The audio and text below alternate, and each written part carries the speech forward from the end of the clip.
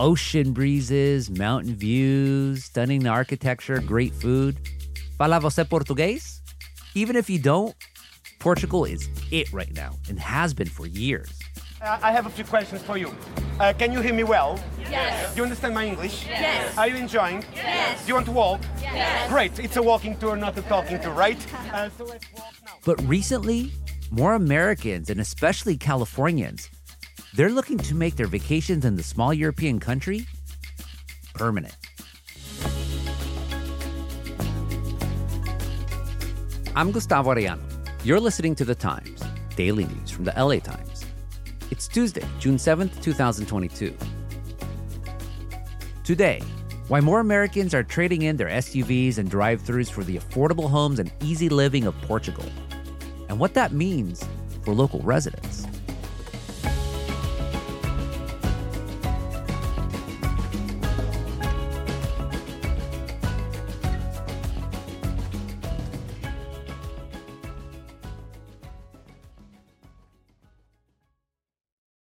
My LA Times colleague and national correspondent Javed Khalim has been looking into this phenomenon and joins us from London to talk about it. Javed, welcome to the Times. Hi, Gustavo. Thanks for having me. So you recently spent some time in Portugal. Where'd you go exactly and what took you there? I went to the Lisbon area, and one of the areas around Lisbon that I went to is Cascais, about 30 minutes west of Lisbon, a wealthy seaside, hilly suburb where a lot of expats are moving. And how did you hear about all these foreigners moving to Portugal? It began with my family. My brother-in-law has wanted to move to Portugal for some time, so I just thought about, are there more people like him? Once I found out a little more, I learned that my editor's brother lives there in Portugal. And then I went on Facebook and I found all kinds of people, especially from California, LA, and San Francisco and beyond, who are going there or want to go there. I've always wanted to visit Portugal, but I would have never thought of living there. So you go there and you meet a woman at Cascais, Jamie Dixon, and her family. What was their story? So Jamie is 37. She's a fourth-generation Californian. My name is Jamie Dixon, and I'm born and raised in Malibu, Los Angeles, California. I lived there my whole life for 36 years. And I'm now in Cascais, Portugal, and moved here almost 1 year ago. And she was working as a fitness instructor, and during the pandemic had her salary cut, her hours cut. People couldn't meet. So honestly, my salary got dropped by about 75% during 2020. And I was scrambling to find a new job, and I happened to meet my new boss, at which time I started a new job where I was able to work remote anywhere in the world. And her daughter was not able to go to school in person, and a lot of these changes made her reevaluate what's next in my life for my family.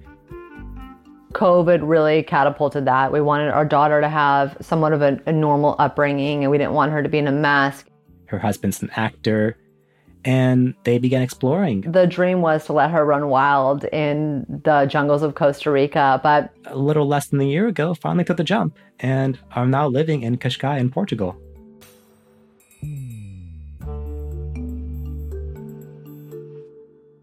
How did the Dixons land on Portugal as a place to live? Did they think of any other countries or anything like that? They were looking at a couple places. One was Costa Rica, which is, of course, another long-time popular destination for Americans who are going abroad or retirees. Deciding on where to move was challenging because it was very overwhelming. Like, we can live anywhere in the world. Where should we go? So we had a list going in South America, Central America. Costa Rica was definitely on our list. They landed on Portugal for several reasons. One is it's in the European Union, and they wanted to have access to Europe and eventually, hopefully, be EU citizens. We were also looking to pick up another passport. We really want to collect a couple different passports in our lifetime for a variety of reasons. We also want to learn a different language, and we want our daughter to be trilingual one day. I know Americans can go to Europe and stay there like around 3 months without any visa. What's the process, though, to actually live and work there? Yeah, any American citizen can go to a European Union country like Portugal for about 3 months as a tourist without really any paperwork required or anything. To move there, is a whole different process. It was super stressful, honestly. Every part of it, we almost backed out a couple times because there were so many intense requirements to get here. There's different kinds of visas Portugal has, which are specifically for foreigners who are professionals who want to relocate abroad. One is called the D7, which is basically where you're a remote worker, essentially. You're earning money outside of Portugal and spending it in Portugal. For Jamie Dixon and her husband, Joey Dixon, they had to have about $21,000 in a Portuguese bank account that they opened.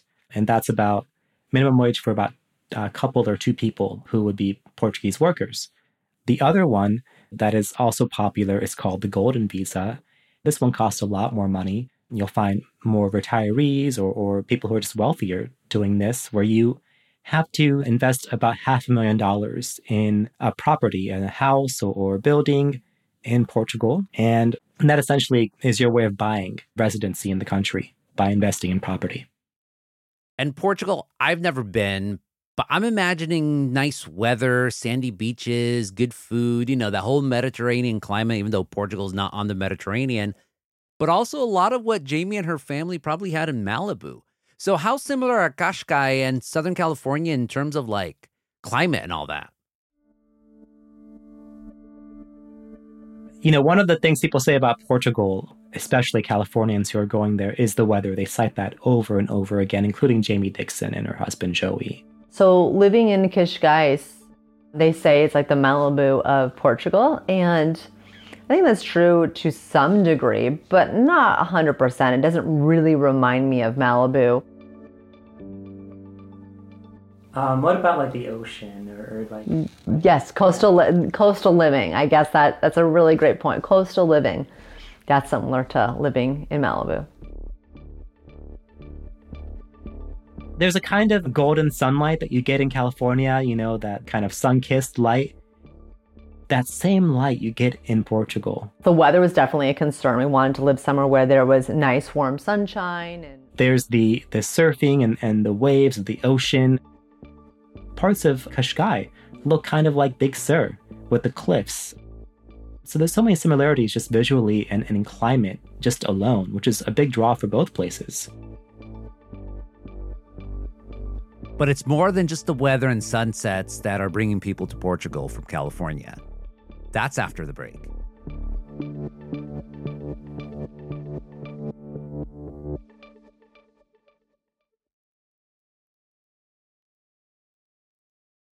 Javed, there's another reason people like Jamie Dixon are moving to Portugal. It's pretty affordable.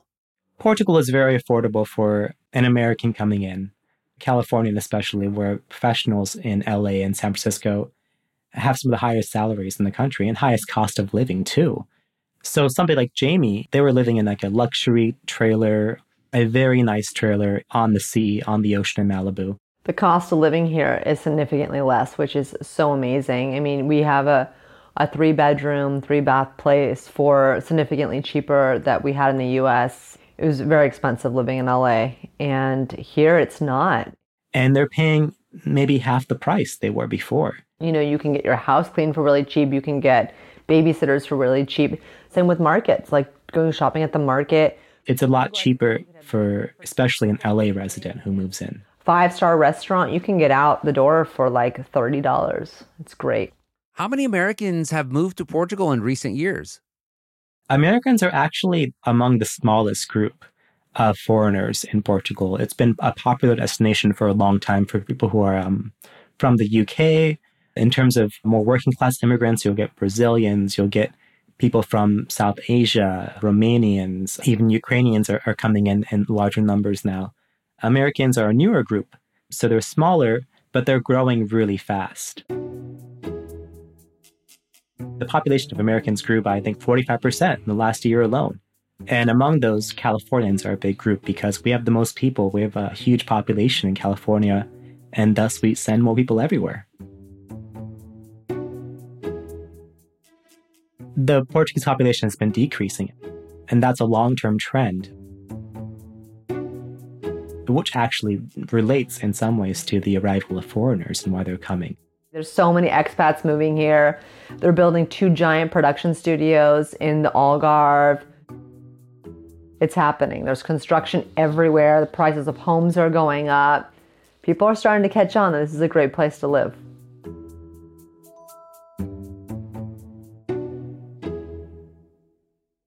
What would be the makeup of the typical American expat? Like, what are their characteristics, if any? They're a pretty diverse group of people in many ways. In terms of profession, you'll find retirees. What's one big group. You'll find tech workers, crypto investors, people who have remote jobs of some kind. There are families, couples, single people. I met people who are in their, like Jamie, in their 30s. I met people who are in their 60s and everywhere between. There are entire groups dedicated on Facebook to people of color in Portugal. So there's all these kind of constituencies that have found their ways to find each other. What you will find, though, among the people who are doing these special visas to live in Portugal is that they are middle class at lowest, or upper middle class, or even upper class. If you're a working class person and moving to Portugal, you're in a whole different kind of community and economic sector, and you're usually not American. Yeah, that's interesting. What about the politics of these expats? So a lot of people made the decision to move during the Trump years. We all heard people talk about once Trump was elected in 2016, oh, I'm leaving, I'm going to Canada, I'm going somewhere else. So they're the ones who did it. So these are some of the ones who did it, yeah. But a lot of people I spoke to had this idea after Trump won, even living in California, where it's the liberal of liberal states, a blue state, saying, I'm just fed up with America in so many ways, and who didn't make the decision until this last year, the pandemic being one reason that delayed them. Another thing is gun violence. People, especially with kids, cited to me saying, I cannot fathom living another day in a country where people are shot and killed at a grocery store, at a school, in a church. And I want to be somewhere where this is just not the same kind of issue. And of course, across much of Europe, gun violence does not exist in the way it does in the US at all. After the break, how expats are changing Portugal.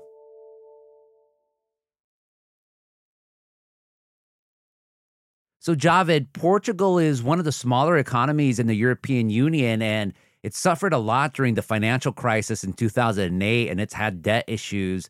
How does all of that play a role in more foreigners moving in? During the global economic crisis in 2008, 2009, it hit every corner of the world. Portugal was one of those countries that was hit among the hardest. Unemployment shot up. The housing market, was a mess. At one point, the leaders of the country told their young people to leave the country and seek opportunities elsewhere. And so one thing that the government did was they devised a plan about how to get money into Portugal. And their idea was, let's find people from other wealthier countries in Europe, from the United States, from Australia, and let's get them to invest in our property. Let's market our beaches and our country as a retirement community, as a digital nomad community, as a place where you can, live a cheaper and more relaxed lifestyle and have bigger and better space to live in and spend your money here, but earn it elsewhere. Don't take jobs from Portuguese people. And it worked. It worked almost too well. Portugal is full of expats moving in by the horde every day and every week. And all that money that's coming into Portugal, how much are we talking about? Billions and billions of dollars. One of the numbers was around $6 billion invested in a couple years just through the Golden Visa program, which is the one where you spend $500,000 to buy housing. But even more money through tourism, through Airbnbs, through tourist companies, through flights, through so on and so forth. The GDP of Portugal, about 15% of it is now dedicated to tourism. Comparatively, in the US, I think it's under 1% per year.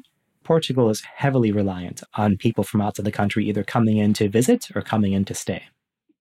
You spoke to a professor in Lisbon about this whole phenomenon. How did he say all these expats and money is changing his country?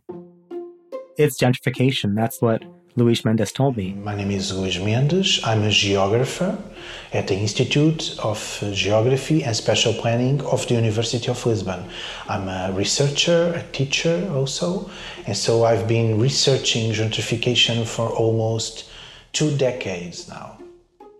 So he studies, how humans affect cities and spaces. And what's happened is Lisbon, Porto, other cities, the average Portuguese person cannot afford to live there anymore. In the last 10 years, a lot of things change in the city. I mean, you could see how tourism, but also the financialization of real estate really changed urban regeneration and the whole urban condition in Lisbon. There's evictions skyrocketing, rent prices going up, people who are elderly who don't have jobs and can't pay to live. So people were evicted from their houses. Sometimes people that live there for 15 years, more than half a century or even more, and they were evicted to go to the outskirts of the city. The growth of tourism, Airbnbs, and foreigners who are moving in to live permanently has really just totally changed the dynamic of affordability in Portugal. So what's been the response of Portuguese to people like the Dixons? On one hand, they've responded in two kind of opposite ways. People I've spoken with in Portugal are very at once thankful for people like the Dixons, for others who are moving in, because they say, these people have saved our economy. They've, given us jobs in tourism. They've added money to Portugal and helped us, make our housing stock better and given our country a new lease on life, so to speak. But they also say, the same people, but we can't afford to live here anymore. We are from here, born here, grew up here. We can't afford to live here. The social damage is very striking because you don't have just people that are evicted from their homes. When we talk about eviction, this is a very violent process, It's symbolic, but it's also very physical and it's very psychological. How is the government responding to these concerns? They're doing a couple things. So during the pandemic, the former mayor of Lisbon had a plan regarding Airbnb. He wanted to basically stop renting out some of the Airbnbs and rent them himself through the city to provide affordable housing. That plan backfired because you can make more money with Airbnb as a property owner. The other thing that's been happening in this last few months is that the Golden Visa program, which allows you to buy housing and move to Portugal, you can no longer buy housing in the biggest cities. So Porto and Lisbon being two of them. So they've been putting some limits in. Jamie Dixon and her family, they're a part of this wave of foreigners that have contributed to some of these gentrification issues. What is she doing to be a good neighbor? She's trying to learn the language. She wants to have a certain level of fluency within 5 years. I think it's really smart and I really want to. And it's been pretty challenging for me. And that's the amount of time you have to be in Portugal to take the citizenship test. And that test requires you to know some of the language. This is my daughter. I love you. Okay. Her daughter is going to a school where they speak Portuguese and English. She wants her daughter to have multiple languages in her life. Girls, I'm in the middle of an interview. Can you guys go in the other room? Thank you. There's an attempt at integrating into the culture in some ways. Finally, Javed, is this going to be the permanent home then for Jamie and her family?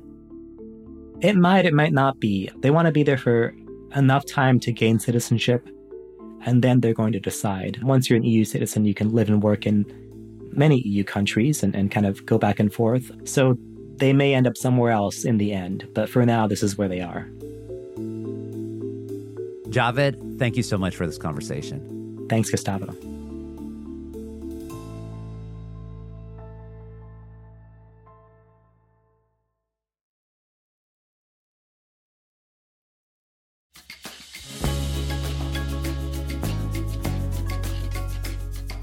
And that's it for this episode of The Times, daily news from the LA Times. Kasia Broussalian was a hef on this episode, and Mark Nieto mixed and mastered it. Our show is produced by Shannon Lin, Denise Guerra, Kasia Broussalian, David Toledo, Ashley Brown, and Angel Carreras. Our editorial assistants are Madeline Amato and Carlos De Loera. Our engineers are Mario Diaz, Mark Nieto, and Mike Heflin. Our editor is Kinsey Moreland. Our executive producers are Jasmine Aguilera and Shani Hilton. And our theme music is by Andrew Eatman. Like what you're listening to? Then make sure to follow The Times on whatever platform you use. Don't make us to Puccia Podcasts. I'm Gustavo Arellano. We'll be back tomorrow with all the news and desmadre. Obrigado.